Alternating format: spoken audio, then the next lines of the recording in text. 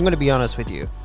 I don't know how you sit still to that intro music. I want to give credit to Chris Hallen. That is his instrumental from, I think it's called Spice Adams Energy. And when I heard it, I loved it. So I reached out to him. And I thought it was a long shot because this guy has amazing music, has a large catalog of different albums, instrumentals, and awesome pop, R&B, Christian songs that just get your spirit in the right place to meditate, to get fixated, to give your attention to God. And I love his music. So I sent him a message. I said, hey, do you mind if I use your instrumental for the intro, outro to my episodes on this podcast I'm starting? And he said, sure enough, go ahead, bro. And I told him I'd definitely give him credit. So that's Chris Hallen. You can look him up on Spotify. That's Howland, Chris Hallen. And I just want to say thank you, Chris. You're the man. And your music is awesome. I love you. So everybody go check him out. This is episode 2 of the Breadcrumb Study Podcast. My name is Zach Hidson, and I hope you enjoyed episode 1. This is take number 1 of episode 2. And what we're doing is studying the Breadcrumb Study Podcast. We're studying the resurrection of Jesus through the Breadcrumb Study Podcast. Guys, I'm nervous. This is new ground for me, so you're going to have to listen to a geek fumble on his words, and hopefully I won't be too much of a burden to listen to. The resurrection of Jesus. We spoke about in episode 1, sources, and how a historian's confidence in a historical claim increases, and how that happens is with multiple independent, unrelated sources, and even more so if those sources are early, timed close to the event those sources are talking about. So, 1 Corinthians chapter 15 is the earliest account of the empty tomb of Jesus Christ of Nazareth. John chapter 1 says that he is the Word made flesh, and that Word is God. So, God in flesh, and he dies a death on the cross, atoning for the sins of the whole world, and as predicted many times throughout his earthly ministry, on the third day he will rise again, and on the third day, that tomb was found empty. And that is historically a fact. The tomb was found empty. And the earliest account of that historical fact is in 1 Corinthians chapter 15, verses 3 through 5. See, I'm fumbling. Bear with me.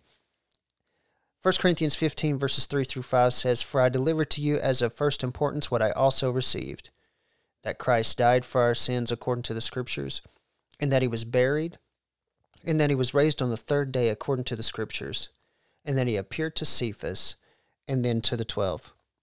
I mentioned last week in episode 1 that this account comes from an early church creed that dates back to, at the latest, 5 years after the cross, and most likely earlier, and I want to give a case for that in the future episodes. But in episode 2, today's episode, I want to highlight an apparent formula that we see. A moment ago, I just made the claim that this is an early church creed. And what I mean by that is there were easy to remember sayings that encapsulated the Christian faith, the heart of the gospel, so that new converts, believers, could easily remember and spread the gospel of Jesus that had so transformed them, changed their life, and made them brand new, made them a new creature. Some early Christians were illiterate, so they needed something that they could reference, that they could draw from, that was easy to remember, and they could take with them wherever they went. And that was the purpose and benefit of some of these early church creeds. You'll find another one in Philippians chapter 2. But 1 Corinthians chapter 15 is a key early church creed, verses 3 through 5.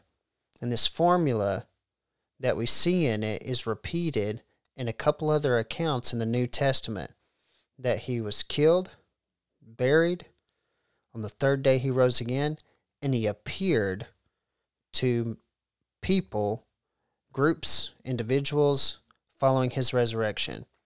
Look at Acts chapter 13, verses 28 through 31. The scripture says, And though they found no ground for putting him to death, they asked Pilate that he be executed. And when they had carried out all that was written concerning him, they took him down from the cross and laid him in a tomb, But God raised him from the dead, and for many days he appeared to those who came up with him from Galilee to Jerusalem, the very ones who are now his witnesses to the people. You notice in 1 Corinthians 15, 3 through 5, he died for our sins, he was buried, he was raised on the third day, and then he appeared to Cephas and then to the 12. Acts 13, it says he was executed, he was taken down from the cross and laid in a tomb. Verse 30, God raises him from the dead. And then verse 31, he appears to many. Death, burial, resurrection, appearances. Now, check out Mark chapter 15, verses 37, 46, and then Mark 16, 6 and 7. Scripture tells us Jesus uttered a loud cry and breathed his last. There's his death. Joseph bought a linen cloth, took him down, wrapped him in the linen cloth, and laid him in a tomb which had been hewn out in the rock. And he rolled a stone against the entrance of the tomb. Burial. Mark 16 verses 6 and 7 says, He said to them, Do not be amazed. You are looking for Jesus the Nazarene, who has been crucified. He has risen. Resurrection. He's not here. Behold, here is the place where they laid him. Now look at verse 7. Go tell his disciples and Peter, he's going ahead of you to Galilee, and there you will see him, just as he told you.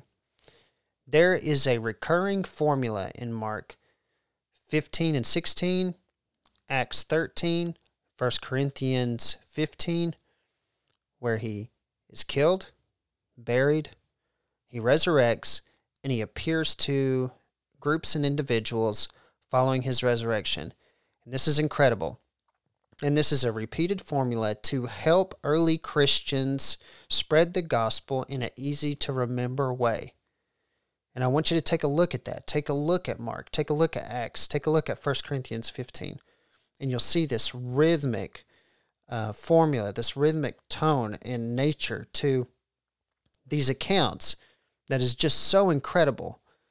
In episode 3, I want to look at the origin of 1 Corinthians 15 verses 3 through 5 because there's a really key note in verses 3 through 5. I'll see you tomorrow.